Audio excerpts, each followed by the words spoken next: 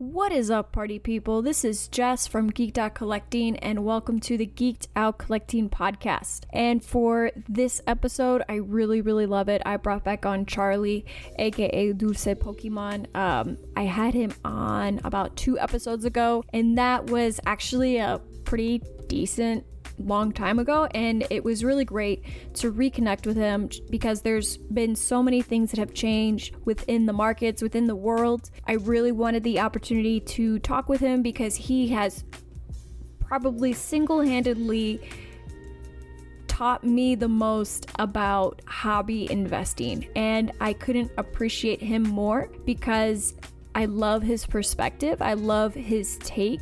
So I just had to have him back on because, I mean, pretty much with this conversation, everything came back full circle. We talk about it in the episode, of course, we get into more detail, but he holds me accountable. Last year, I had some certain thoughts on some WotC Pokemon, and he had some different thoughts on WotC Pokemon, and thank God I ended up listening to him because he was absolutely right. And 2020 is exactly the manifestation of that. So I don't know why it took me so long in the episode to admit that I was wrong. I was listening to the playback and I was just like, gosh, just say it. It's okay, just say it. But anyways, I'm gonna go ahead and leave this intro pretty short, but I think you guys are gonna really enjoy it. I really hope that you can learn a little bit more or able to take, something away from this episode, because I think it could really help you as a collector, and then if you're also a hobby investor, then as an investor. So anyways, thank you so much for being here, and I hope you enjoy it.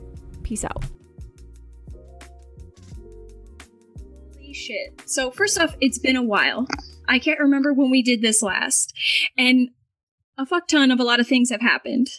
Absolutely. Even just hearing about the breaks last night for those first edition Shadowless cards. How do you pull a Squirtle, Yellow Cheeks, and a Charizard? I don't even know how, but tell me, before we get into that, I guess, tell me what you've been doing collecting-wise since we talked last.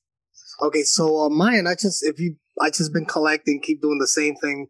I have been flipping some things, but basically flipping to completely invest all the funds back into the hobby, because I'm definitely trying to buy as much as possible, and I'm trying to hoard up on anything that's WotC.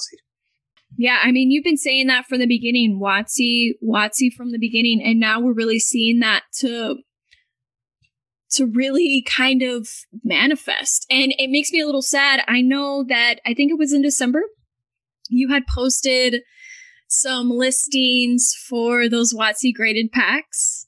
Oh my Did you God. ever sell those?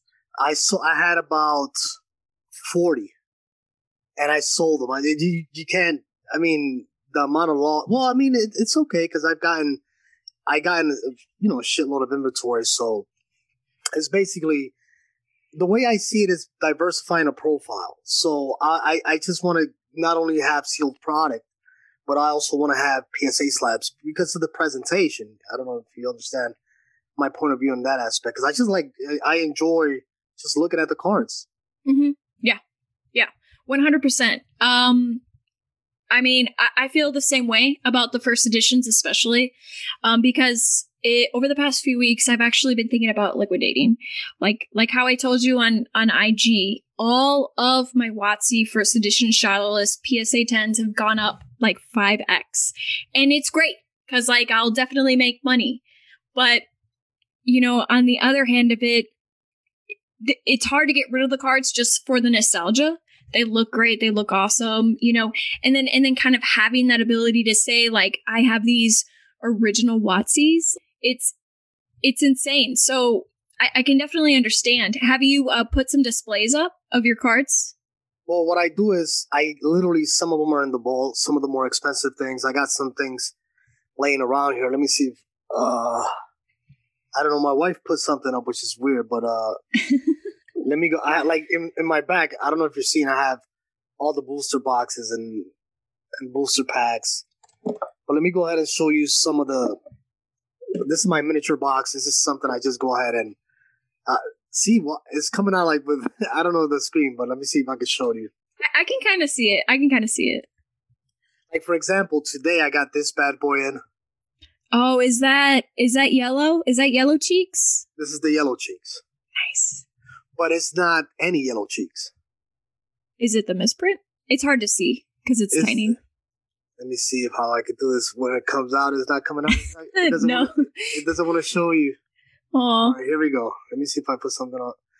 Anyway, it's the first edition. It's the no rarity symbol. The no rarity symbol 1996 Pikachu. Ah, okay. Which is a significant percentage of what a Yellow Cheeks is. You know, Yellow Cheeks are like 400 in the world. Mm-hmm. This is like sub 20.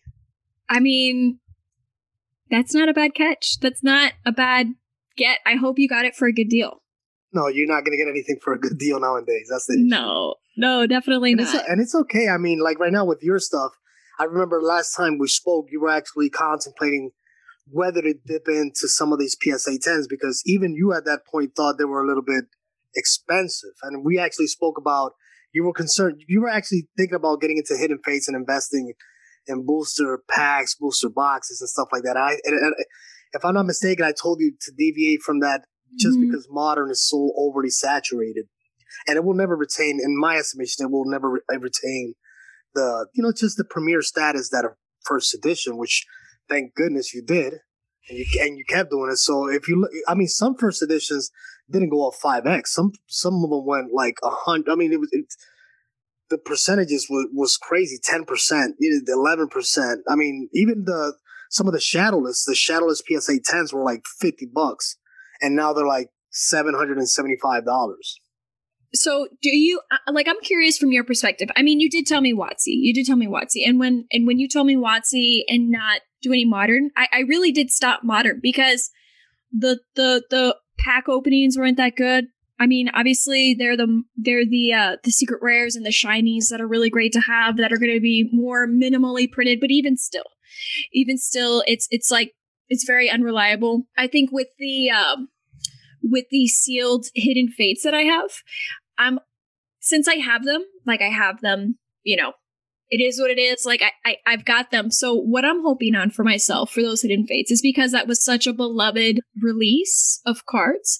I'm hoping that 10, 15, 20 years from now, because the brand is still super strong right now with the young children, under 10, absolutely. Yeah, under absolutely. 15. So I'm hoping that they remember opening packs with their parents when they were kids and they want to have that nostalgia of like opening packs again. So even though supply is high, I'm hoping that for that nostalgia, demand will be just a little bit higher. I mean, who knows what'll actually happen? Because I agree with you. I don't know if they'll retain their value. Just kind of like modern comic books, that market is super volatile compared to, the Silver Age, those older comic books from the 80s and the 70s. But I definitely, so when we had that talk, I just started every single month buying like a WotC here, a WotC there. I really regret selling. I don't know if I told you this or not, but I had gotten it wasn't a shadowless. It wasn't a first edition. It was just a normal like base set booster pack. I got it for $60. I was able to sell it. I know. This was so long ago. I got it for $60. I sold it for $120, and I thought, like, okay, that's cool. Whatever, I did it. But I kicked myself in the ass. Like, just. Well, and this is the thing. Like, let me. Just because I say so, I want to back it up with some substance. Like, this is what happens with. For example, Hidden Fates, Champion's Path, and stuff like that. The hobby's already coming to or reaching a certain maturity. So this is what happens. Already the parents know that it's worth money. So they start protecting the cards. They start actually, actually making sure it's like they treat it as a collectible before it becomes a collectible, because WotC is a collectible as far as a vintage collectible. And then you got the modern, which is something that people collect, and they're collectibles, but they're not high demand. So what makes it a strong candidate for economic purposes, for economic rise and stuff like that, is that the things that tend to be scarce in the future are things that no one actually collects. So, for example, if you look at a Babe Ruth gold card, one of those gold cards, I don't know if I showed you, the gold card that he had actually was really collected, and it was collected and it was taken care of so properly that it never really got any traction. But the silver, which is this like a second prize, everybody just threw those away because it's silver. Who the hell cares about silver? And then those are the ones who actually got more traction. So that's the whole point behind it. And besides that, the fact that modern is, like right now, they're printing again. So they're just going to print until they maximize on their profits. Yep. Mm-hmm. That's a really good point that you bring up. Things that weren't collected at the time when they first existed or came out, like those hidden gems, I guess.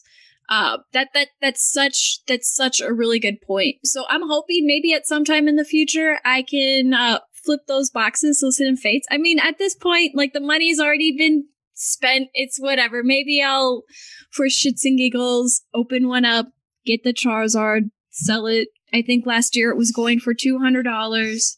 I don't know how much it is now, but I'm sure it's huge. But, talking about those, and I couldn't really watch that video, that Logan Paul video where he's opening those cards. I couldn't watch it because every time I see someone open up a box that rare, I mean, literally there's one less sealed box, right? And so you get to the point where like there's one and then there's none. And it just, I get it. He sold packs to people and he wanted to do it. And it was a YouTube thing, content, that's cool. It just hurts my heart. It just hurts my heart so much. And just a caveat to that, if I may, real quick.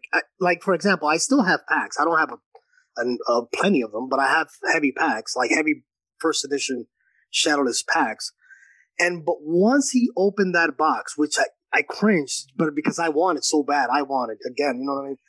But once he opens it and starts opening the packs, my packs automatically increase in value. I'm looking at it. I'm like, yep, ching ching, ching ching. There we go, ching. Oh yeah, perfect. And besides the fact that the prices that they should skyrocketed on the packs. Yeah, that 100%. So in like a month, where do you think those booster boxes are going to be at? In a month, I would probably, just to give you more perspective, I go more by Christmas, because Christmas is that time where you're going to see an uptick. How much of an uptick? I'm not sure, because the thing is, boxes are going to continue to go up. I think by Christmas, it'll probably be around $350, maybe probably going to the 350 mark. Mm-hmm.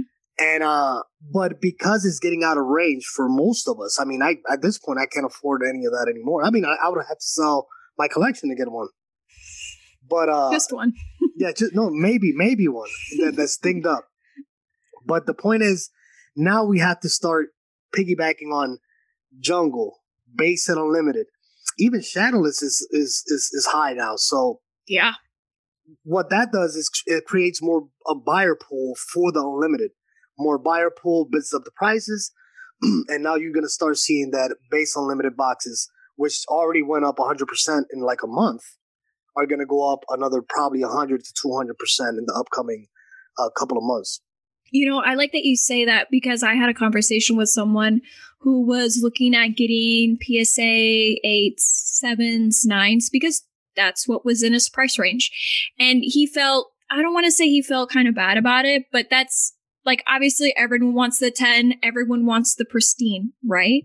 And the one thing that I told him is that if you have a valuable card like that, even if it's a PSA 8, even if it's a PSA 9, let's say in the future you want to liquidate, and let's say it's grown year over year in value, your card is more accessible to more people because of the price point that it's at.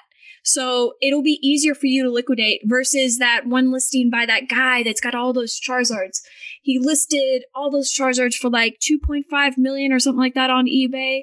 I don't know if someone actually bought it, but that's such a high price point. Yeah, you'll probably find a buyer, but Well, now he changed it. Now it's 8 million. It's still there. Like, it's still on eBay. No one bought it. Now it's much, much more. I feel like for those kinds of deals, I wouldn't even fuck with eBay. I feel like, so when I've seen big deals happen, and I've not actually like physically seen it, but heard about big deals happen, for example, with Magic the Gathering, that stuff doesn't happen on like eBay. That's like a person gets in touch with another person and it's like an art deal, you know, where they've got like a middleman that coordinates the deal and they don't ship it. They literally go to the person and pick it up or drop it off or whatever. And it's in like, you know, protection. So to me, okay, so you want to sell all of that for 8 million. Okay, cool. Like totally. You've got value there 100%.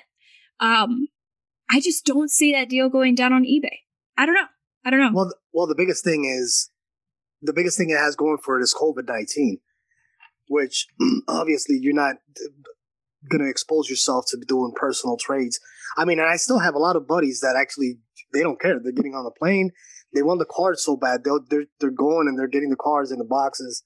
And I get it because in-person deals, you get a significant discount because 10% maybe of $100 isn't significant, but then 10% of $100,000, it starts getting to that point where I might just take this risk and go do it in person. But with that said, I think the hobby is still, because of COVID is helping the hobby in the sense that we're with the kids at the house, with our families, we feel nostalgic, we're so bored, we just want to do our childhood things with our kids and with our brothers, siblings and stuff.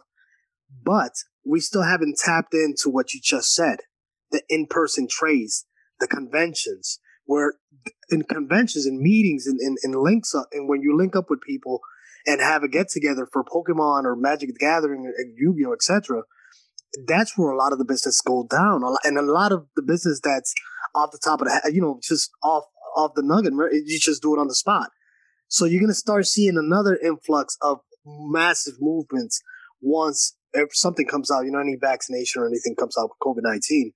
But then you're going to start, it's almost like COVID-19, and I hate to say it because it's so bad, but it was a steroid to the Pokemon hobby. It 100% was. All of a sudden March hit and just boom. And then it kept on, it's just been getting higher each month. I think there was significant, I might be wrong on this, but I think there was also another significant increase in August. So we've just been seeing these increases. And I had another conversation with someone and we were talking about whether or not we think that Pokemon is in a bubble right now. Whether or not we're going to start seeing the prices stabilize and maybe this is the new normal for Pokemon, which I think maybe to some extent it will. I don't know. I'm curious to see your thoughts on that because I don't know that it'll stabilize to these high prices. And I guess we'll see come December if it continues to spike and then we see a drop afterwards or not. But I don't necessarily think it's a bubble. I mean, it's definitely hyped right now, but I don't necessarily think it's a bubble. But I don't necessarily think it'll retain all of its value. I don't think it'll crash, I guess is what I'm saying. I don't know. What are your thoughts? I'll tell you this. I remember your face, my face here, and we actually spoke about, in the example you said, I think it's going to be a bubble. And people are saying it's a bubble. We had this exact conversation before the spike. We thought it was going to, a lot of people, and if you go back to the one you did before and see my response that says everybody keeps waiting for the dip and it keeps spiking. We talked about that. And we spoke about this. No drop. It's not, I mean, at this point, it's more recognition than anything. The hobby is getting recognized now. You got Logan Paul. Now you're going to have, you got, what's his name? I forgot the rapper that got the Charizard. Anyway, the name is coming off the top of my head now. But he's the one who bought the Zard for, I think, what was it, $220-something thousand? I don't know, but that sounds about right if he got, first edition Shadowless. Well, the auction yesterday, he paid... the record. Yeah, the record auction, right? Yeah, it was $221,000 for a base. And we're not even talking... Imagine when a Pikachu Illustrator hits the market, a PSA 10 or 9. Agreed. 100%. The illustrator is going to be insane. And it would be really awesome. And we did talk about that. I remember that conversation. We said, do you wait for the dip? Do you not wait for the dip to invest? I mean, I think if you have the money to invest, I say go ahead and do it. Maybe it'll see a little bit of a dip, but I was looking at a Tesla stock the other day, and for a really long time, Tesla was down here. Down here. Then all of a sudden it hits these huge spikes. But once these spikes keep on hitting, there was a little bit of dips, but it just kept on continuously growing, right? Probably similar to an Amazon stock. So I kind of think about Pokemon like those companies, in the sense that there's so much confidence. Like there's so much confidence in, Amazon. There's so much confidence in, what other companies can I think of? There's a ton of confidence in those companies to perform well and to adapt. I think Pokemon is similar in that sense when it comes to investors. Investors like them. They like to show them off.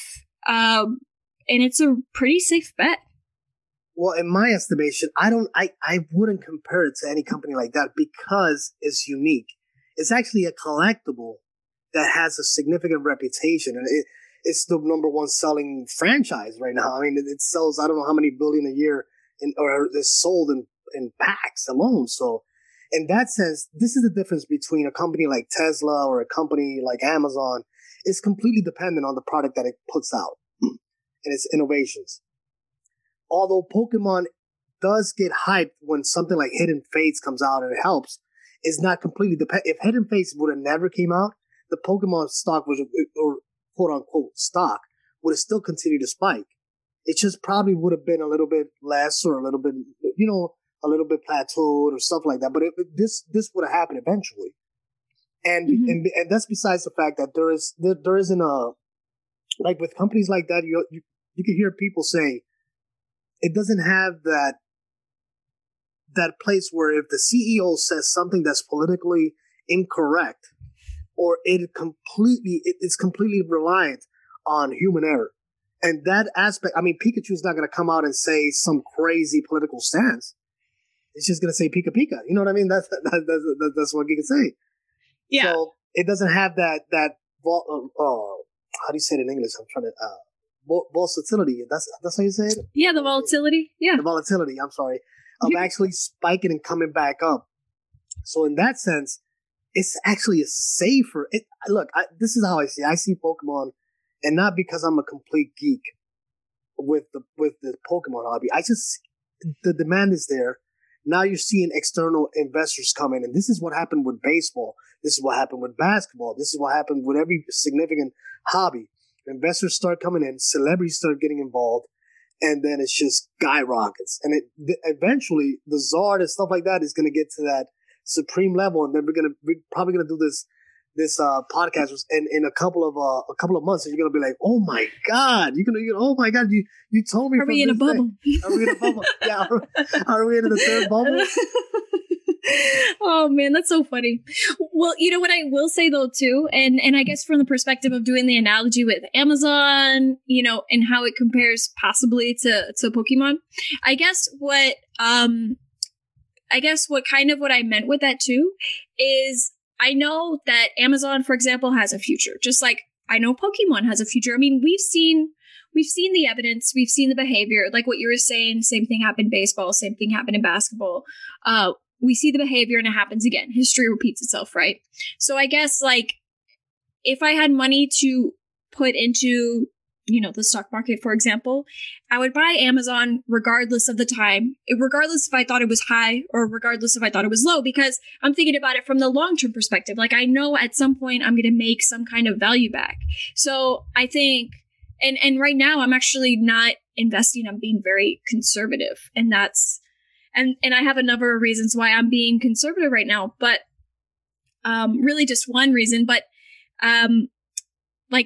like what you were saying, it's a sure bet. I mean, it's gonna have the long-term return that you would expect. I mean, I don't know if it would be crazy to say that you can expect it to grow every year. Maybe, but I mean, I think you will make your initial investment back. It's definitely what it seems like. I mean, I wasn't even really trying, and it just grew like crazy. So I'm really glad I bought them when I did, because I didn't buy high. I actually bought low. But, it's all in hindsight. Well, you thought it was high. You thought it was a bubble. I did. Not that you thought. You had people telling you that it's a bubble. Mm-hmm. If my recollection serves me. I can't remember exactly. I know we talked about it, but like, I can't remember if I thought, it's been a minute. I can't remember if I thought it was a bubble or not specifically, but I was trying to buy up cards, like cards within my price range that I could afford. So it's obviously not going to be like the Pikachus, obviously not going to be like the Charmanders, but yeah, I mean, at the very least, I was going to start to just buy in. I was going to start just buy in. And maybe at times it felt like they were high.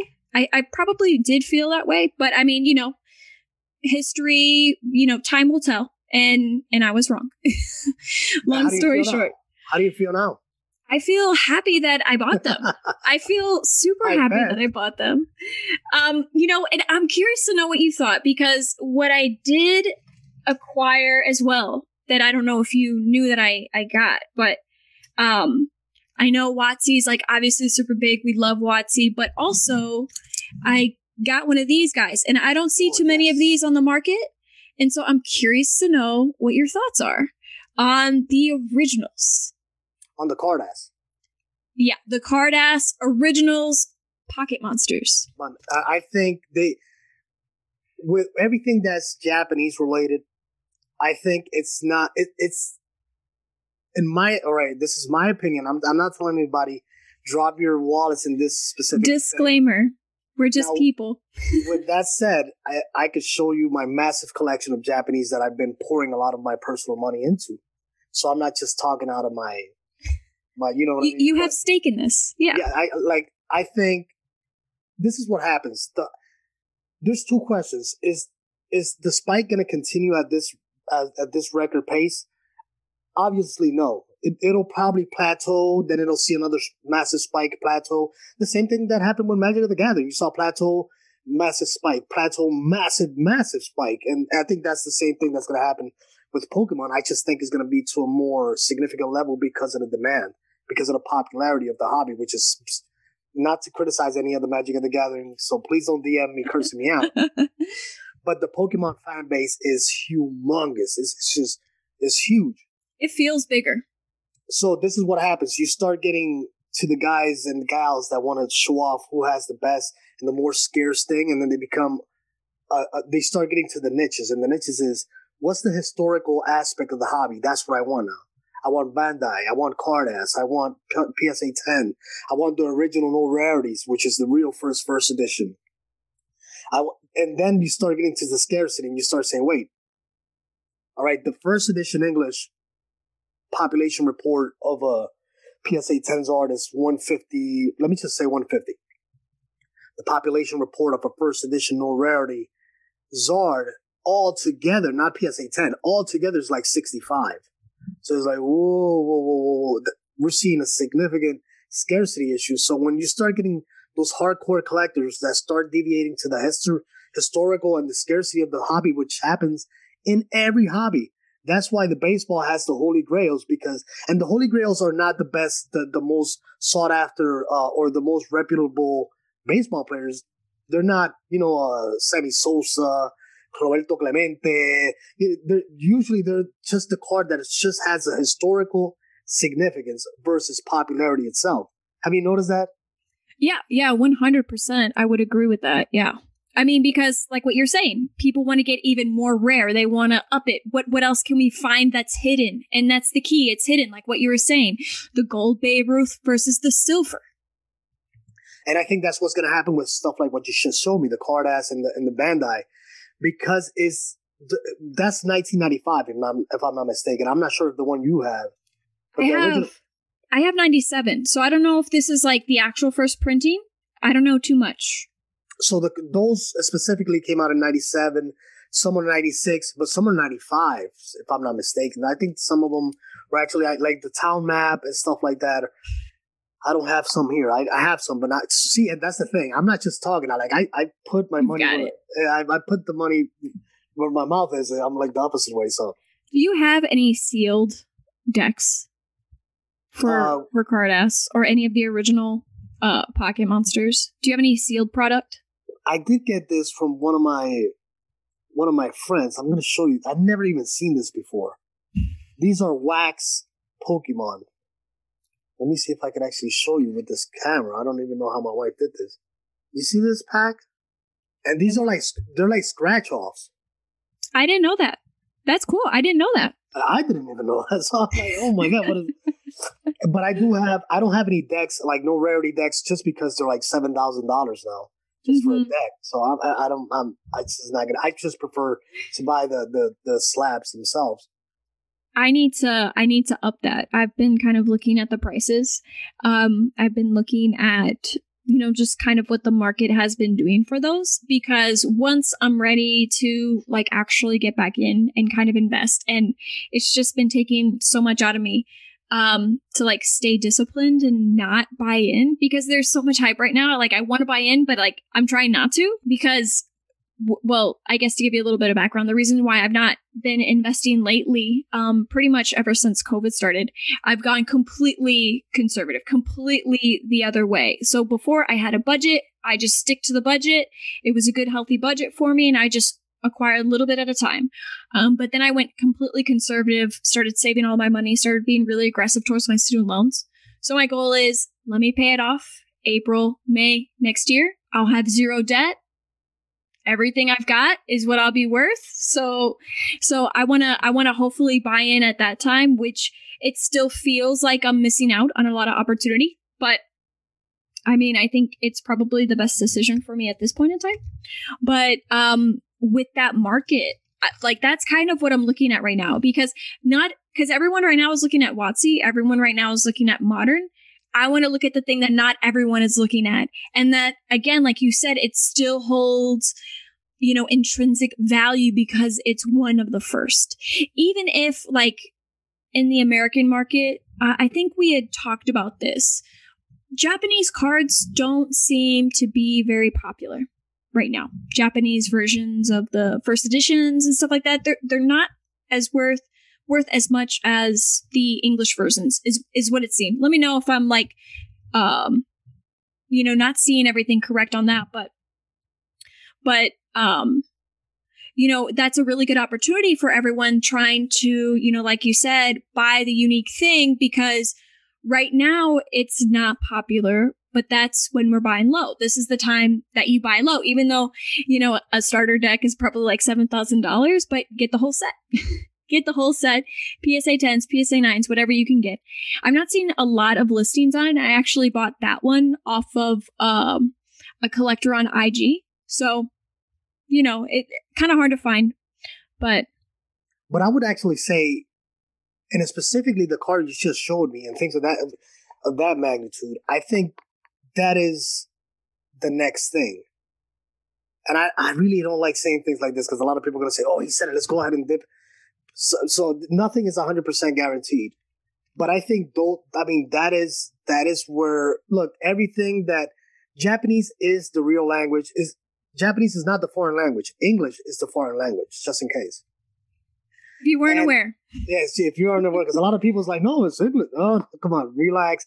It's a Japanese product originally.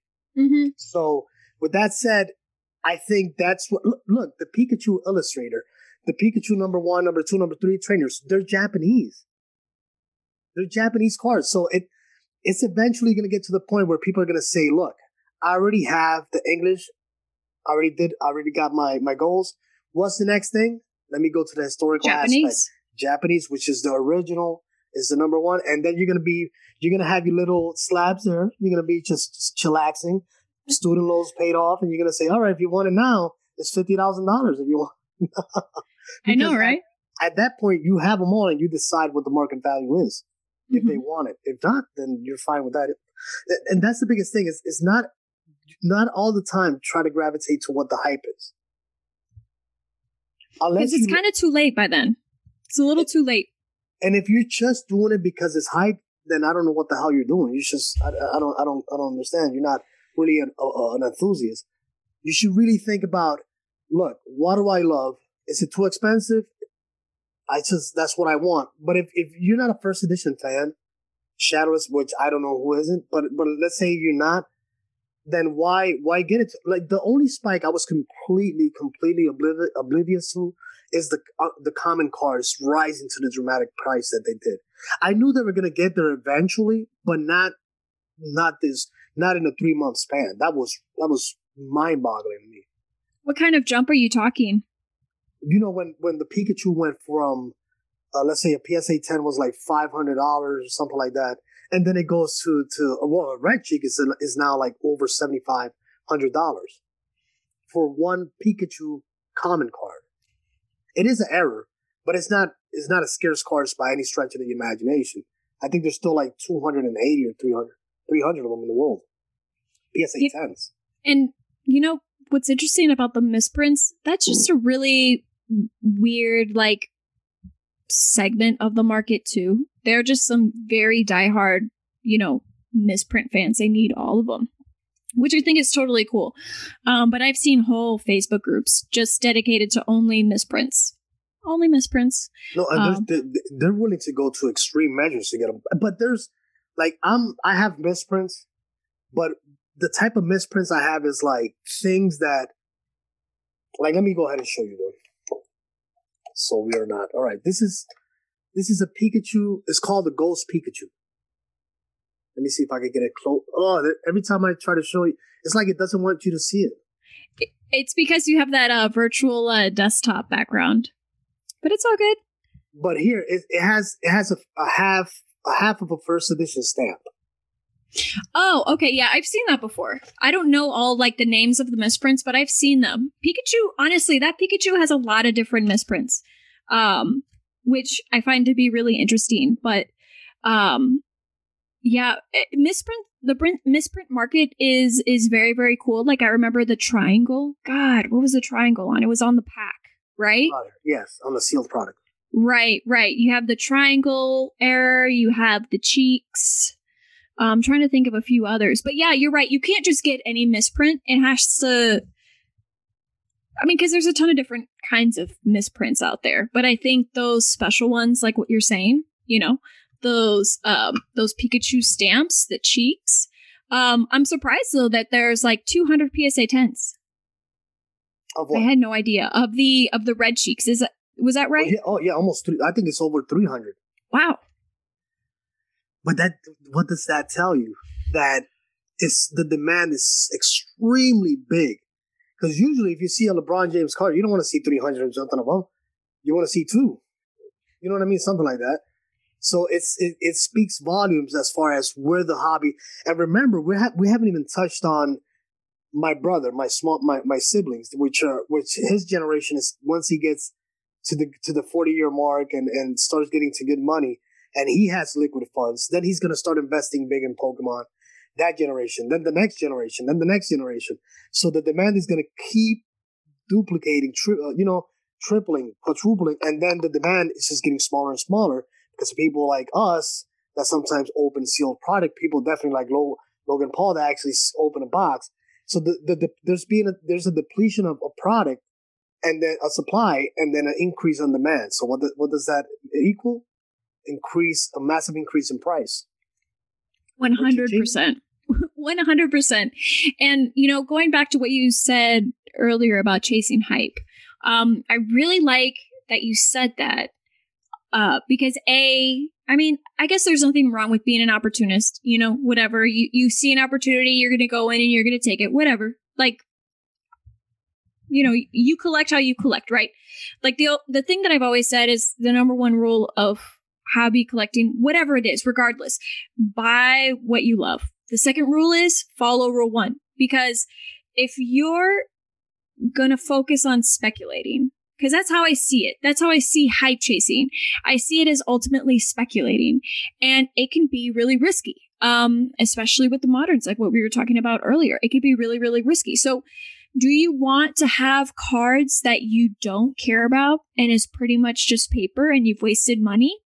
Or do you want to have cards that you do maybe even like 50% care about, 50% to 100% care about?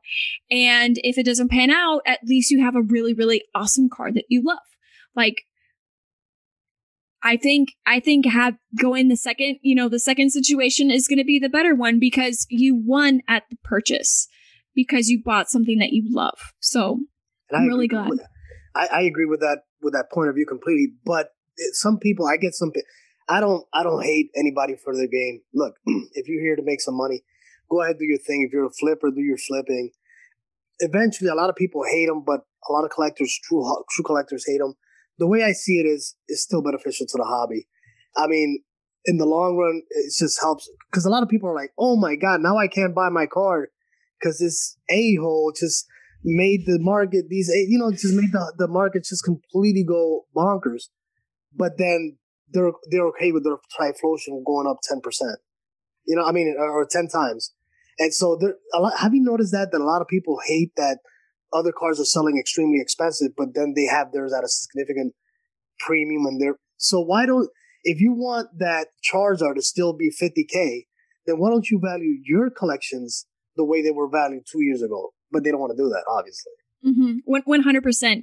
That's really funny because earlier this year, I don't know, maybe March, April, I'm on a baseball Facebook group, and this guy posted on there, and he had a picture of 20 boxes of Bowman cards, 2020 Bowman baseball cards. Right now, baseball for the year for 2020 for this season, it's just been so crazy because it's like the COVID season. So you can't find it anywhere right now. So those boxes, I think he either bought them for 20 or 40 bucks and was just flipping them double pretty much. So what he was doing is he was going in there and he was saying, "Hey, I'm normally a part of the sneaker community. I've sold sneakers. I have, verified buyers that can vouch for me. Here, I have all of these boxes of Bowman's 2020s. Who wants them?" Right?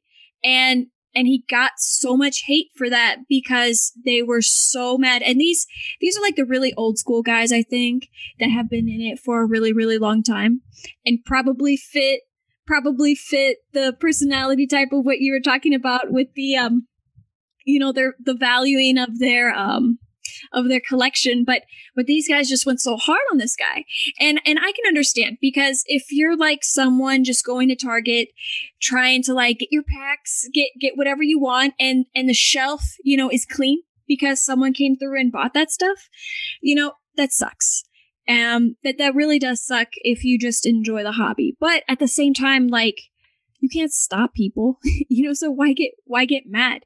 Yeah, they're putting themselves in the middle of a transaction, right? I mean, they're just being a middleman. They're just in the middle of it. And so, like what you were saying before, I agree with you. I don't hate people that do that. Is it kind of annoying if it's something that I want? Yeah, but I mean, what are you going to do? There's nothing you can do. They're not gonna put buying limits, right? Target is never gonna put buying limits on like Bowman's or whatever, like any pack like that. They just want the bottom dollar, the bottom line, was just making money. Exactly. The printers are the same way. The distributors, the printers, they want that money too. They're not gonna put gaps on that, limits on that. I mean, the secondary market has always been kind of crazy for that. And honestly, one thing I do wish they did, I wish they printed just a little bit less, because baseball deals with the same thing as with Pokemon, where it's just a shit ton of printing, like in the 90s. I don't know if you remember baseball in the 90s. I don't know if you collected back then, but I mean, it's just like printing galore, comic books printed to oblivion. And then so nothing is that valuable. But I really wish, and I don't know how you manage these relationships, I guess, but the relationship between the brand / printer, whomever is making the initial money, and the secondary market. Because I know, for example, Supremes, they don't like the secondary market at all. From what I watched, they don't like the secondary market, but I feel like the secondary market has made them big because of that demand. then like the primary market increased in demand because all of a sudden everyone sees all this movement in the secondary. Everyone wants this stuff. Like, and I don't know how you balance it. I don't know how you balance that scarcity with also making the profit on the front end, but we'd be so much better for it. But I'll tell you the truth, because I do this collecting with my daughter all the time, and I mean, when I went to buy Champions Paths, I mean, there's nothing in the shelves, and it gets annoying because I want my daughter to open some packs. You know what I mean? But at the same time, it tells you about how much in demand the Pokemon hobby is still till this day. I mean, there's a lot of people that hate Modern. I mean, you'll be surprised about the sheer amount of hardcore collectors that do not touch Modern. I don't touch Modern. I don't hate it, but I got a ton of Champions Paths and hidden fates and hidden legends, but I do that more because of my daughter. You know, because daddy-daughter time. You know what I mean? But aside from that, I mean, I just don't touch it. But it tells you that, remember, my daughter is 8 years old. This is what's going to happen. Like, her school has a Pokemon club. So when those kids are 30 years of age, they're going to want to collect what? The WotC. Because they're going to have the hidden fates. They're going to have all that stuff. That's going to be the low-hanging fruit. But when they get to good money, they're going to be like, oh, now I'm a millionaire. I'm doing good for myself. Now I want the cream of the crop, and I want to go ahead and get some WotC, and that tells you that even the investment that you made, those PSA 10s that you bought, even in 30 years from now, are still going to be extremely more valuable than they are now. So the best thing you could do if you have collections like that, put them away and just don't look at them. Don't look at the market go up, plateau. Don't look at any of that. Just forget about it, and because we know till this day, when you go to a Target, when you go to a Walmart, and the freaking shelves are completely wiped clean, and hidden fates, like, you can't find hidden fates either. So that tells you hidden fates is being like I get it that nothing is selling at MSRP anymore, but that even tells you even more about how much people are willing to go out and spend for Modern, let alone what they're gonna eventually look. Any hobby, hardcore collectors end up saying, look, I don't want the TY Cobb or the Ty Cobb. I don't want that. But when they start collecting and they get all their normal stuff, right? Then they're going to be like, all right, now I want the big dog. Now I really want to get these. Big money. And then they get to the big money, get more bidders, then the Ty Cobb goes up. It's a domino effect or a snowball effect that goes into the market. And I think, like, honestly, like, look at your cards. Like, how much do your cards go up? Like six times? Something like that. I want to say, let me see. So I've got a Machop, right? Let me grab this guy. Got a Machop. Cost me like $58 with tax. This is now going like something like 300. So math comes out to around 6x. Something like that. You know, actually, it was really funny. I was looking at this guy. I don't know if you remember this guy. I won this one in a giveaway that you did. This one, at the time of your giveaway, was worth $20. I'm like, oh, this is cool. Like, I got a cool, cute little shiny Mewtwo. This card, I think, is going for like 40, 45, something like that. So I'm like, oh, nice. Thank you. You pretty much handed me $50. So I appreciate that. And you keep them and just wait, and because remember, also PSA is also getting more and more expensive. So that's another thing. Like, anything that I see on eBay, and I'm gonna say this, I'm gonna say this, and people are gonna steal my tricks. Anything that I see like $25 that's in a PSA 10 slab, just buy it. To get it graded alone, and just to maybe get a PSA 9 or 10, you're already getting it at a 10 at $20, 25. Just buy the thing. I mean, the process alone is worth the money. So hopefully you guys listen to me and buy everything that I'm not interested in. But with things like that, I buy anything because it's like getting something graded is what, $12 mailing it out, the insurance, or $8 mailing it out, the insurance, and then it takes like 6 months. I got things in PSA that are still there. It's been like 5 months already. Yeah, they've been really like Okay, so they've not been struggling in the sense of like finding customers, but they've been backed up because of, I guess, COVID. But they already took a long time. Like for the cards that I got graded, I don't know if I had them graded at the time, but since we last talked, but I had a whole bunch of these Panini cards, these Fortnite cards. These were kind of like some exclusives that you could get in like a $60 bundle that came with a few things. And so that's the only way that you could get this stack of cards. So when I sent this in last year in maybe October, it took like close to 2-4 months to get them in. And that was pre-COVID. So they were already behind. But from what I've been hearing, and honestly, I've always gone through a middle person, like except for the first time that I got something graded. I was always going through a middle person, and so to be honest, I can't remember what I spent.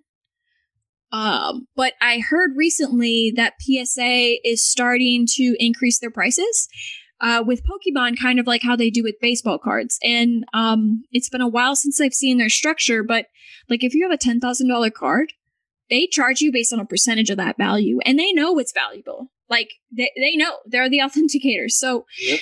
So I heard that they're going to be doing the same thing with Pokemon, but I don't know if you've heard and can confirm that. So yeah, they're trying to actually basically do the same process. I know it's already, like I have cards that I don't know what I'm going to be charged yet. I don't know. Like I got a first edition cards over there that if there are 9, all right, I could get, it's going to cost a percentage of $3,000. But if it's a 10, then oh my god! Like yes, I'm happy, but it's gonna hurt in the wallet. So it basically they're doing that or trying to go off of that, do the same thing with, and I don't blame them because remember they actually insure it. So if anything happens to the car while they have it, they actually get a specific, or they back you. Usually they try to give you like vouchers or something like that. Really? But with higher end things, I think, I'm not sure if, because I don't grade myself. I always send it with third parties, people that I've always, every month I'm like, I'm going to do it. I'm sick of waiting. I'm just going to express it. And then I'm like, I don't want to mess this up. I'm going to send the card. And I got like, either way, I can't show you because of the screen, but I got so many things that I got to get slabbed. I already got about 150 that are pending. And it's at this point, a lot of people are saying, look, everything is backlogged in PSA. When it comes out, everything is going to plateau because there's going to be a lot of supply. But if you look at the pop reports at PSA with the slabs, everything, they're going up 3 in the last 4 months. Pop 3, Pop 10 went up 3, 2, 1, 0. So it's not that significant. I mean, especially now that they're grading extremely harsher. I think it's more that people are seeing the skyrocket in the price. So before they wouldn't send anything that they thought would get a 7 or a 6 or a 5 or a 4 or a 3. Now they don't care because prices have soared so significantly. They're just sending everything. And that's what's creating the backlog. Yeah, for sure. And it kind of makes me feel like a little mixed on it because A, I don't want my cards to be away for that long. But then B, I've kind of potentially secured a cheaper price if they really do get higher, like you say. Which, I mean, honestly, like, there's still going to be the demand. It is what it is. Like, a company's going to do it. I'm not mad at them. Collectors make so much money off of PSA because of that brand, because of that grading. Like, I have no problem with it. I mean, it sucks because you have to pay more, but it is what it is. Like you don't complain about it. It's just whatever. But I'm curious to know what your thoughts are on something. And I'm thinking I go back and forth on this. So these Fortnite cards that I was telling you about, some of these guys are 1-of-1 PSA 10s, which is awesome. And obviously that is going to change in the future. So there's going to be more population. There's going to be less scarcity. So I'm curious from your perspective, if you're in my shoes, would you go ahead and try just to put a price out there and liquidate? Or do you hold on to them? at this point, a lot of things are being collected or being slabbed and bought because of Pokemon and because of Magic of the Gathering. And some people are saying, look, because they're being preserved and they're being collected at their infancy, that it's not going to mature and get that really collectible vintage top of the market price. But because all this Magic of the Gathering and Pokemon hype will somewhat trickle down to Yu-Gi-Oh! And Fortnite and things like that, Dragon Ball Super, you're going to start seeing that those, like Dragon Ball Super is a perfect example. I was going to buy the box that I think was like $120. And I love Dragon Ball Super. I mean, I was raised with that. I'm a Dragon Ball fan per se. And I was like, I'm not going to buy this because I don't know enough about it. I'm just stick with Pokemon and do what I know. But if I would have gone with what I loved, I would have probably bought cases of them. And they're like $600 now. I don't know, each box. I'm like, oh my God. Oh my God. And I do think it's going to be the same thing with that. You know, Fortnite is one of the most played games, especially, and they're not played like for 20 minutes or 10 minutes. They're like really hardcore played. So I do think it's going to have a market. It's basically, it's going to be like a big pie. Like before, Magic of the Gathering had the significant amount of the pizza pie of the pie. Now Pokemon is getting a big chunk of it. Yu-Gi-Oh is getting a chunk of it. Fortnite is getting a chunk of it. Dragon Ball Super is getting it, and it's going to keep going like that. So it's a matter of everything. Is the good thing that you have going for it is the pop. So scarcity is always going to be a big identifier in where the value of the product is going to be moving forward. Yeah, I definitely agree with you. And I really like your insight on that because for a moment, because I was getting offers on Instagram for like a few $100 here or there, and it still felt like real low balls, but I don't have data. There's no data. There's no data on this. And so I really love and hate these situations, but hate a little bit more only because like I like numbers. I like making like factual decisions on this, from this perspective. Like I like to see, okay, the last time this sold was this much. I'll ask for this much, maybe put in a best offer, see if I can get a little more than the price was before. And then there we go. Like that's it. My decision making is over by that point. But with these guys, it's really, really hard to value because no one has bought them, at least in this graded PSA condition. So my thought was, I started to get this really big emotional response, right? I was starting to feel FOMO and I was starting to also feel some anxiety. I'm like, in this situation, I can't make a decision. Like I'm not going to do anything. Just because like that's kind of where you make the bad decisions. So what I thought was like, okay, if I should have sold now, hypothetically speaking, like let's say selling now was the way to go. I made money, right? But if I don't sell now, it might possibly be worth more, A, but then B, even if it's not, and even if I've lost, I've still got some cool cards. Exactly. Going back to what we were saying at the end of the day, I got some cool cards. And on top of that, honestly, right now, I don't really have, I'd probably take that money and reinvest it into Pokemon. That's probably what I would do. But since I'm not even sure what I would do with that money, like right now, like what specifically I would invest in other than Pocket Monsters, I decided let me just keep the cash tied up. Let me just keep it tied up. It's not going to hurt me.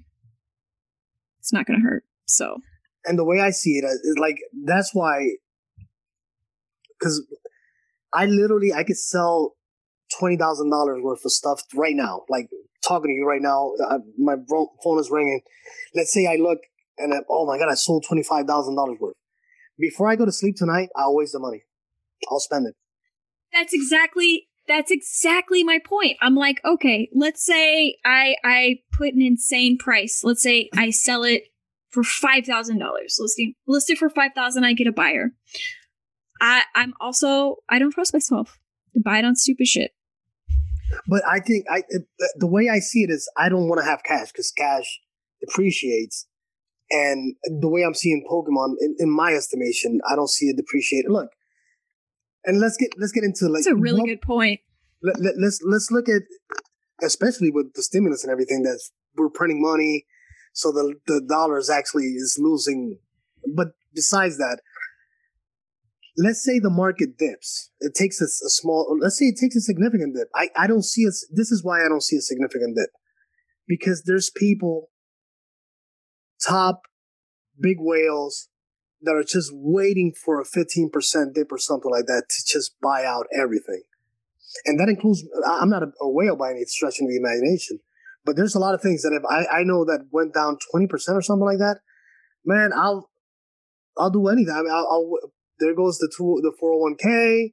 All right, there goes the refi on the house. I mean, it's just, so what happens is, even if the market dips, I know so many investors that won't allow it to actually dip. It just won't happen. They're just waiting. How many people do you know that tell you, like, oh yeah, I'm just waiting for the bubble to pop and I'm gonna buy? They're telling you that they're not gonna allow the bubble to pop because they're gonna be waiting to actually support the amount. So it's never gonna take a significant dip. So thanks to everybody. Thanks to me also, because we're just making sure the hobby sustains itself for decades and decades to come. You know, I can definitely agree with you on that, like continuing the hobby. And of course, like I would definitely not want it to dip at all. But I think those are really good points. And you throw out a number like 20,000, 25,000. I want to ask how much your collection is worth, but I also don't, because protection and privacy on that. But with your most valuable items, do you keep that? You said you keep that in a vault. Like, are we talking about a bank vault, like a security box, or like how do you secure your most prized? Well, I have like a vault, like a little vault, because I have multiple homes. So I just keep it in a home that I barely use and stuff like that, called gated community. Stuff like, I don't keep it in my primary residence itself. So that, I mean, I got a ton of stuff here. It's just not stuff that is anything significantly valuable. Well, it depends what you say significantly valued, but probably in this little case alone, I have quite some nice stuff. But I don't. This is like the ones I take out and show some of the friends, and then they go to the vault. But because this is the thing. Like, literally, when I tell you that once I get money in, is money that goes out before before sunlight comes out. Literally, that's what happens. Like, sometimes I wake up like at 3 o'clock in the morning because I'm dreaming that I'm on eBay buying stuff, and I wake up, make myself a coffee, and just, all right, just hit the market. How much money is still in PayPal? I can't, and then I tell my wife, I can't leave the money in PayPal because, scammers might be able to go ahead and steal it. So, you justify in your brain how to go around and spend. You just want to buy it. You just want to buy the stuff. Oh, it's so much fun. Such a rush when you're like, you get the car that you want. Maybe it was a good deal. Maybe it wasn't. Who cares? You bought a car that you wanted. Something you wanted. Doesn't matter. And this is another thing. Let me go ahead and show you. When I tell you that Japanese, so I did show you the no rarity symbol. That's a Japanese card. Ivy Pikachu, the first edition Pikachu glossy. Ah! Japanese PSA 10. Koro Koro glossy flying Pikachu.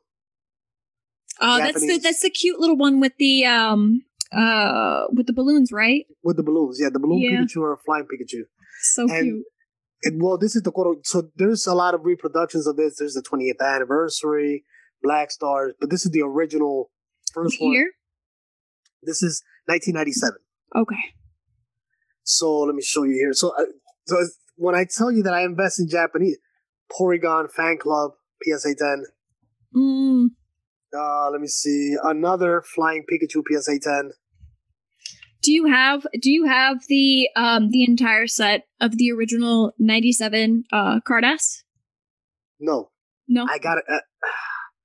Well, now we said it. So I'm actually trying to get. I'm trying to see if anybody wants to do a trade for something that has the whole set because it's so hard to individually get them. And I want them at PSA 10. So, but at this point, I don't even know if to get 9s because I've been so focused on 10s. I've slept on 9s, and 9s I've seen significantly more gains than 10s because 10 goes up 100, 200%. 9s have gone up 6 times, 7 times. So I'm like, oh, maybe I should get some 9s. Yeah, get like me. Get my 9. I'm just saying. No, I'm kidding. I'm gonna keep this 9. I'm gonna keep it. Gosh, okay. You know, it's talk like these where I'm like, you know, maybe instead of the student loan payment that I wanted to make, because right now we don't have to make any, maybe I'll just buy a whole bunch of Pokemon. And you're really tempting me right now. I don't know what I'm gonna do, but if I buy anything, I'll definitely have to let you know. But yeah, I agree with you. Going back to what we were talking about with the like originals, the Japanese cards. I remember when I first found out about the Illustrator, Pokemon Illustrator, I think they said they printed like 30. I can't remember the exact count. Like a crazy low. Number. Yeah, it's a crazy low. Yeah. And I'm not even seeing that on the market, obviously, right? Because it's like a subset of specific people. I can't remember the story. It was like people who worked with Pokemon or some group worked at Pokemon, and they went to an event, and that card was given to those people at that event, right? Something like that. No, the Pokemon, well, there's the prize cards and stuff like that. So those are trophy cards. They're actually won. One of one? No, they're won. Like, they won them. Oh, gotcha. So they sent in an illustration, and then they got, like, a card back. That's what it was. It's like, there's the Pikachu Illustrator, which is that one. And then you got the Trophy 1, Trophy 2. There's the Mega Battle, Tropical Battle. There's a lot of different events. But basically, I mean, the Pikachu, when you say Illustrator, everybody knows, oh yeah, that's creme de la creme. That's the top of the hobby right there. And I think, given that it's Japanese, it should give you some insight as, okay, if the best card in the hobby is Japanese, you're not just gonna want one Japanese card from I think it's 1998. I might be mistaken on the year, but you don't just want one Japanese card. Now all right, so now let me get some no rarities. Let me get some card ads. Let me get some Bandai. And before you know it, your PSA 9 is worth 7 times what you bought it for. You're not wrong. I mean, you're really not wrong. We're giving away all the secrets. It's like so many secrets today. I think it's funny how, you know, with the advent of like social media and stuff like that, you know, you can make like normal people, not just whales in the stock market, can make waves on the market itself based on like what you say or what you do. You know, like those waves that all of a sudden liquidate however many, you know, amounts of stocks for whatever company, and that you see huge like market fluctuations just on that one action. And then we hop on a podcast, some random ass people that just collect for fun and invest, and you know, we might say something that all of a sudden causes this like trend. I'd be curious to see once this comes out what happens. But and honestly, a lot of people, like, once they start hearing things about the hobby, they're really curious. I mean, the amount of people that DM me, that tell me, what do you think I should do? It is time consuming as hell because I have to answer their questions. Is that they'll say like, what do you think of my cards? And I love talking to people because no one in my house speaks Pokemon. So it's like time for me to filter all the information that I have in my brain. Just give Dulce like 5 years. Yeah, so what I do is I'll tell them like, look, I think this card is worth it. This card is not worth it. Get these graded. Do not get these graded. And then like they'll be like, what do you think I should invest in? All right, that's another question. And I'll say I don't give advice on investment, but if you're look at scarcity, there's this, and that, and then they'll say, but why? And because of this, and then because first edition is the creme of the creme, and it's always going to be valuable. But why? And then you're like, because the amount of product it was actually printed is limited, and is so Wizard of the Coast doesn't exist anymore. Blah blah blah blah. Okay, you sure? But why again? Because I don't. It's like, but why? You're like, oh my god, it's a lot of work. It's a lot of work. So at that point, I'm like, look, I can't, because I hate telling people exactly what to invest in, because not everything is guaranteed. So everything I've invested, well, knock on wood, everything that I've invested in has paid dividends. I think the thing, honestly, the thing that has least gone up is the Japanese no rarities. The no rarities is the thing that least gone up, and it's the thing that I feel most confident about. Tell me if that makes any sense. Not at all, but because it hasn't gained momentum, is that I feel so confident about it. Yeah, it's like what we talked about. We speculate that it's going to be a diamond in a rough, a hidden gem that's going to spike. And at least the good thing that makes me feel a little bit more confident with what we're talking about, even though obviously anything can happen, is, we've seen this happen before. Behavior like this happened before. So it's just, a repeating cycle. And I guess one thing I kind of want to, get into, because we're talking about trends and we're talking about values and we're talking about, what has a card been worth over time. I have technically sort of started planning that program that I talked to you about before, where it actually grabs sales data and charts the sales data on a graph by days. And so you should be able to select timeframes and see okay, this is how many transactions happened on this day, and then trended over time.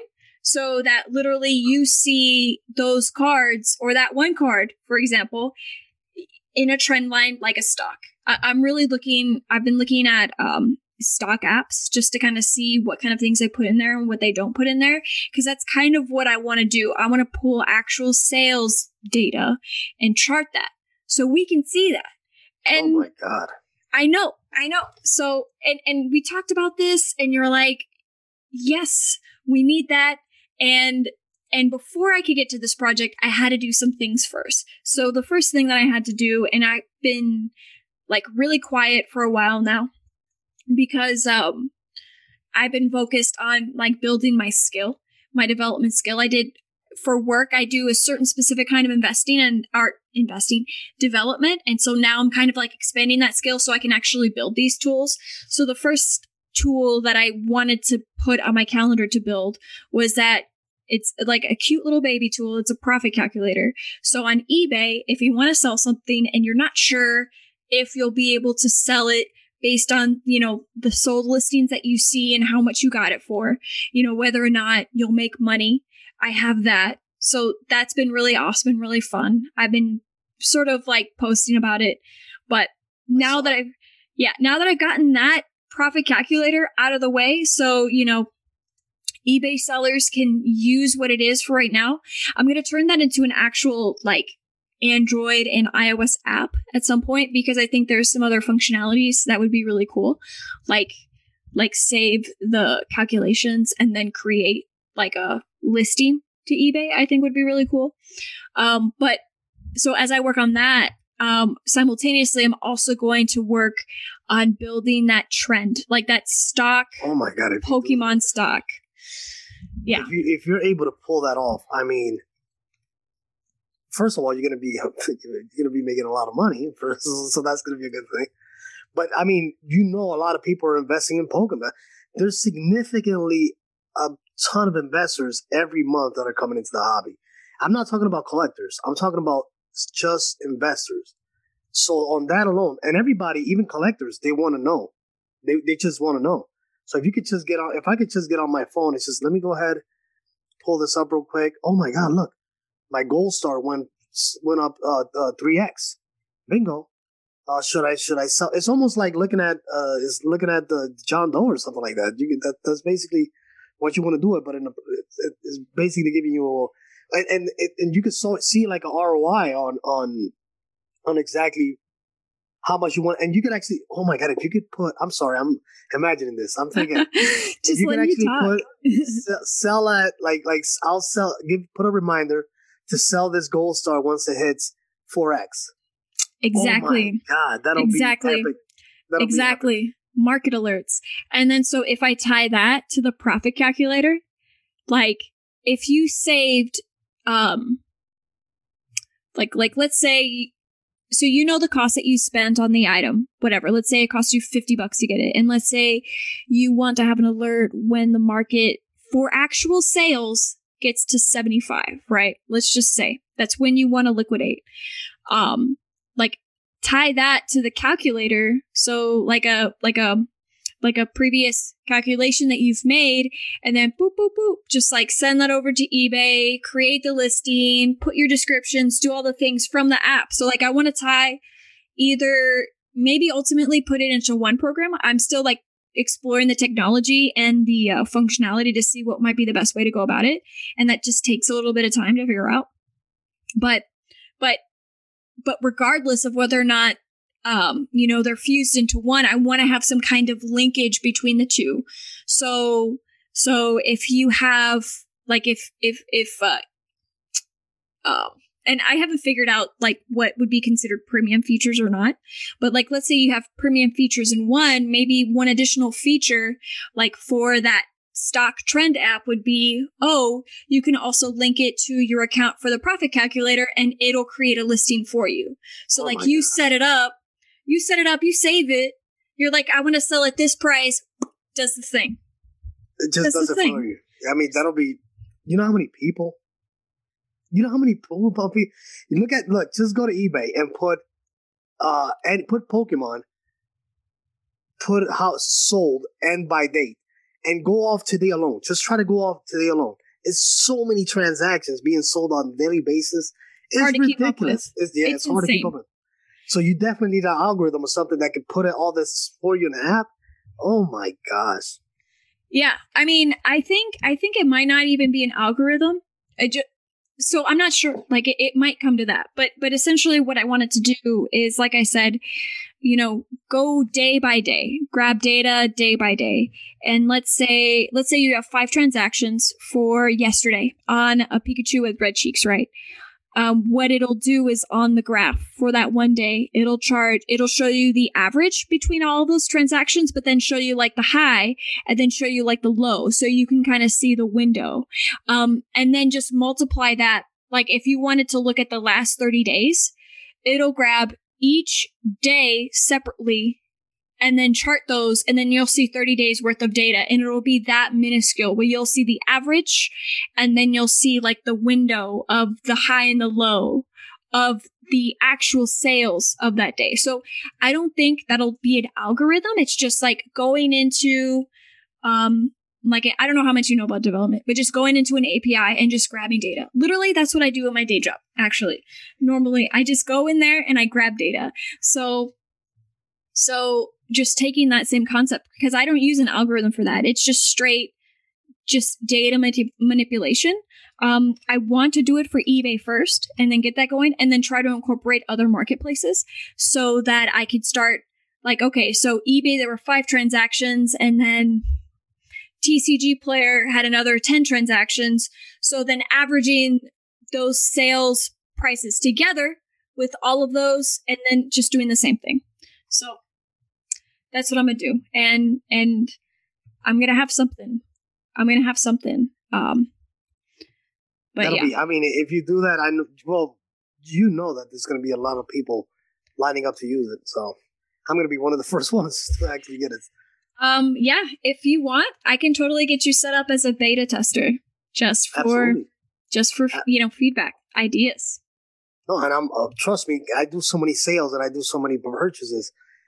I can literally give you a ton of things like, things that I need that I got to do manually, and it becomes such a headache. Like, it's so time consuming.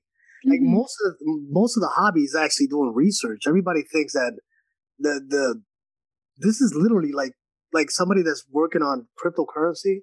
It's almost like that. It's almost like that type of research, but just doing it on and I'm talking about WotC alone, because I don't branch out. Because if I started to branch out, I do have, like, in the back here, you're not able to see it, but I have about 50 booster packs of Gold Star packs, that potential Gold Stars. I don't know if I've heard of those. Like AXs, that's like 2007, 2008. Oh, gotcha. Yeah. Like EX Unseen Forces, Power Keepers, Deoxys, Delta Species. There's a ton of where all the Gold Star cars come from. Mm-hmm. And that's as modern as I go. I go to about 2008, and that's it. That's really funny. That's probably the least, like, if there's a section of modern that I know and I don't know, that is the section that I definitely don't know. But, I mean, it sounds pretty nice. I mean, what are those values right now? Oh, would you liquidate right now? No. I just made but I did it for my daughter. She's a huge Gold Star. Like, Gold Stars are like the secret rares of the, it's a card that has like literally a Gold Star on the card. And there's some that have one on a box, some don't have one on the box. Some have two on a box. So they're extremely rare to get, and because it was on the decline of Pokemon population, because it was when it was transitioning to Nintendo, like the packs have extremely, they're extremely scarce and they're hard to come by. And I think, well, as you can see, I've invested significantly into it, so I see it has a lot of potential moving forward. So if anybody's interested, I'm not selling, so that should give you an insight as what I recommend. Hey, well, that sounds like a plan, and I'm sure she's happy to get the Gold Stars. She just wants to open them all. That's the problem. It's too much money. Are you at least letting her open one? Like, just one? No. Oh yeah, she's open. I don't even want to tell you how much money she used to open this year alone, so it's kind of embarrassing. Oh man, well, that's so cute though. Those will be really good memories for her. Yep. Absolutely. She grows up. And then, like I said, 5 years from now, you guys are going to nerd out. You guys are going to nerd out hardcore. I picture you with, like, the 5 and 6 monitors or whatever, and you're just, stockbroking, like, Pokemon. That's what I picture. So I'm going to make that happen for you for the software, and we'll see how it goes. That'll be epic. It will. Well, anyways, like, God, this has been such a good talk. I really appreciate you having you on. Because we always have really damn good conversations. And then, so 3 months from now, I'll ask you the same question. Are we in a bubble? And we'll laugh. And we'll laugh about it. Yeah, absolutely. 100%.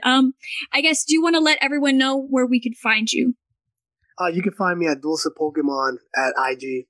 That's where I do all my stuff. I'm sometimes at Facebook, but the majority of things are done at IG. If you need any information or just have a friendly talk, I try to be as humble as possible with people in the hobby. As everybody in the hobbies, the 99.9% of them are extremely humble people. It's just, geeks like we are. Geeks, yeah, absolutely. 100%. Well, anyways, I appreciate you being on again, and take care. We'll talk soon. Absolutely. Take it easy. Take it easy, man.